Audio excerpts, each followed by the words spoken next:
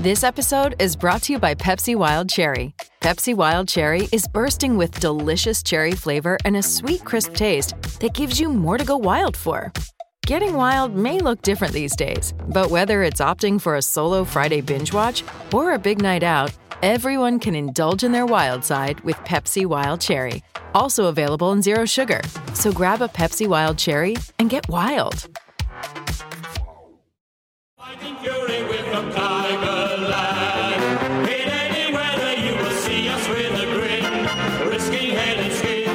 We'll stay behind and never mind. We'll fight and fight. Yes, that is the Claremont Tigers team song, of course. They've been a very successful club over recent seasons. Just hit a bit of a rough patch at the moment. We have on the line Kepler Bradley from Claremont. We're going to talk to him about A, their team's WAFL form at the moment, and B, Daniel Curtin, their up-and-coming young star, who of course played impressively for the Tigers at the weekend. Kepler, welcome to the show. Thanks for having me, guys. So, mate, tell us about the team's form. There's been a couple of losses in recent weeks, probably unexpected ones. Has it gotten a bit rocky there? It's a tight comp, so yeah, sort of on any given day, you can drop games that you'd like to sort of win, but that's the beauty of it. I think there's 5 teams sort of all locked in within one game and a bit of percentage of each other. So obviously the last 3 weeks haven't sort of gone to plan, but obviously willing to bounce back and take on Peel this week and hopefully have a W. Yep, that'd be handy. Of course, 6th place is West Perth, of course, who won the flag last year. They're far enough back to give you a little comfort, but they're close enough to make a run if you continue to stumble. So you've got to start taking care of business, don't you? Oh, and I think to be successful in September, you need that double chance. So I dare say that the 5 sides in the top 5 at the moment are all scrapping to get that top 3 spot. And that's sort of what we're focused on at the moment. We're not focusing on potentially dropping out of the finals. We want a double chance, so we sort of want to win the last 3 games and head into the finals with a bit of momentum. Have you got much mail on Peel? Obviously, they'll be waiting to see on availability for Fremantle in the Derby. What are you hearing as to who plays and who doesn't play there? Not too sure. I mean, it chops and changes quite a bit with their side, but obviously they've been going pretty well of late. A massive win over West Coast last week. So, they're sort of down there. And we're down at Rushton Park too, which makes the task even harder. They're always, grow another leg down there. So, it's a great challenge for our boys. And obviously the last month hasn't been great. So, we're sort of pretty eager to turn that around. I thought the way we went about it against East Fremantle was pretty good. Our pressure was high, and it was probably a kick in the game with 10, 15 minutes to go, and that was with Max Manier, who fractured his foot earlier in the game, and Tyron Smallwood didn't play out the game. He got concussed in the first quarter, so to have sort of 20 players and come within a kick of a really good East Fremantle side, I thought it was, we showed that we're roundabouts. So you wouldn't expect Smallwood to play this week. What's the prognosis with Manier? He is having scans, so he's certainly out for this week. I don't know with a broken bone in the foot. I suppose it could be the year done for him, but we're just waiting on a bit of info. But Tyron Smallwood will definitely miss this week, and then all things going well, put his hand up the following week. There haven't been many years where there have been 5 or 6 teams in the WAFL that have been this closely grouped, Kepler. Is this the tightest competition you can remember? Absolutely. Yeah, there's always probably been a dominant side. West Perth, I think, might have lost 2 games for the home and away season. And the years before that, it was probably Subi. And there was always a real sort of gun side that you're trying to nail down. But this year, there's 5 teams that on their day can play some pretty good footy. And as you look at the ladder and there's 3 games left. There's one sort of game of percentage, scattered across 5 teams. Anyone can sort of take that top spot in a double chance. So I think, it's sort of obviously the next 3 weeks are pretty crucial, and you need as many wins as possible. I'm a massive fan of Bailey Rogers and Jai Bolton. I just think they're class players at WAFL level. What sort of seasons do they have, and have they dropped away a little bit this year? Oh, but Bailey was injured, so he didn't play a lot earlier in the year, and he's just starting to get sort of match fitness back now. So he sort of played probably more forward than what he has in recent years. And when you look at the stats, you might see that his possession rates might have dropped a little bit, but his impact on games is still terrific. And Jai, 3 weeks ago, I'd probably be saying he's leading the Sandover. So in a different role, he sort of played halfback and wing for us. So he's still getting plenty of the footy, and we know when he gets the footy, he's a pretty lethal kick. So both of those blokes have, they're roundabouts, and hopefully they can kick another gear and send us into the finals with a bit of momentum. It always felt like it was going to be a challenge for you when Jack Buller got drafted to Sydney, because he was such an imposing target ahead of the ball and gave you a contest no matter how the ball came in. How have you coped since he's left? Well, I think we won our next 4 or 5 games, but teams have obviously worked us out a little bit, and we're finding it a bit harder to score. And Max Minier, another 21-year-old key forward for us, probably gets the best back now instead of getting the second or third best back, from opposition side. So, I think the forward line obviously has found it a bit tougher without Jack. He was so good for us and giving us a contest and then bringing it to ground level for our Crummers to kick goals. But we have found avenues, and again this week we'll change a few things up with Max Minier out. So we'll have to go with maybe a bit of a different style and obviously some personnel changes. So we're confident our guys can do the job. Now, I was keen to talk to you about Daniel Curtin. He played on the weekend. He played impressively. I think it was mainly across halfback. Tell us how you viewed his development and what sort of player you see him as.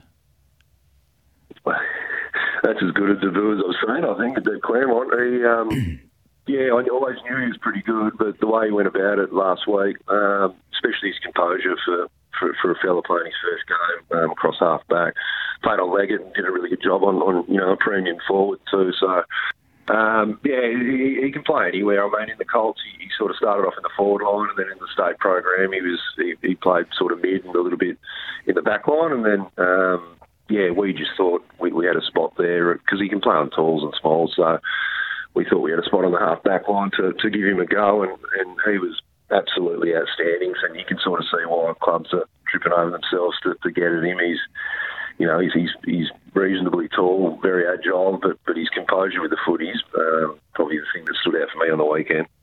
Tell us about him as a forward, because we've seen him play tall defender. We know that he's gone inside mid for the state 18s and done an exceptional job against South Australia. I think he had 26 and 6 clearances in the game against them. What have you seen of him as a forward? The effort's there. He probably just needs to get on the end of a few. Earlier in the year we had Sam Van Ruin kicking bags of goals, and Dan Curtin was drawing the best defender. So he has a little bit of work to do as a forward, but I've got no doubt it's there. He's a pretty sort of special player, and I'd think he'd be going top 5 or so. But he has the ability to play sort of those positions, absolutely. He's definitely going top 5. I reckon it's a case of how far inside the top 5. I'm fascinated by the hype about Harley Reid, and Harley Reid had 23 for, I think it was Essendon in the VFL competition on the weekend, and everyone was raving about that. And I'm thinking, well, hang on a minute, there's a kid over here that's just quietly stepped up and made his debut and been absolutely outstanding for Claremont in a pretty good second-tier competition as well. You've got a couple of other kids that are pretty handy as well, haven't you, that have been invited to the state draft combine? Yeah, we do. I mean, every year we sort of, pride ourselves on getting guys drafted and giving them opportunities, and even the mid-season draft and pre-season draft. As a footy club, we're pretty proud of getting the Alec Watermans and the Jack Bullers and guys like that on lists. So, we've got Zach Atalski, who's a sort of a key back, and Ruck, again, his agility is just phenomenal. So, I think that's what is really sort of pricking the ears of the AFL clubs is sort of saying, how he goes over the next period. But his agility and speed for a man of his height is outstanding. They were trying to figure out where to put all their talls, I reckon, in the state program, because they had, you mentioned Zane Zakostelski, they also had Evan Smith from out at Swans, and obviously the young boy from down at Peel, Mitch Edwards, who's very highly rated, and a couple of others as well. They couldn't fit him in, could they? Cohen Livingston, I think, from Perth was another one. So those kids had to find somewhere else to play. Yeah, and it's, probably most years you don't have that problem. So it's probably, as an AFL recruiter, it's, you sort of got a few options there. If you're looking for a tall, WA's got quite a few of them. How about a kid like Sam Gilbey, who obviously was in draft contention last year and had serious injury problems? How's he tracking? I noticed his name bobbed up in the reserves the other day. Yeah, well, he's been sort of injured, sort of in and out this year as well, so he would have had sort of the continuity he would have liked. He's got a tight ITB at the moment, just in his knee, so it's sort of it's a week to week sort of prospect with him. But when he plays, his skills are outstanding. So you don't sort of make the AIS. A few years ago, if your skills and your sort of your attitude's not great, so he's just needs a bit of continuity, maybe a bit more strength in the gym, but when he plays, he obviously impacts quite heavily, so it's just a matter of getting him on the park a bit more. And tell us about Jacob Van Rooyen's younger brother, Sam. Obviously, you mentioned his 4 mil in the year. He played for the State 18s. How's he progressing, and do you see him translating to an AFL footballer?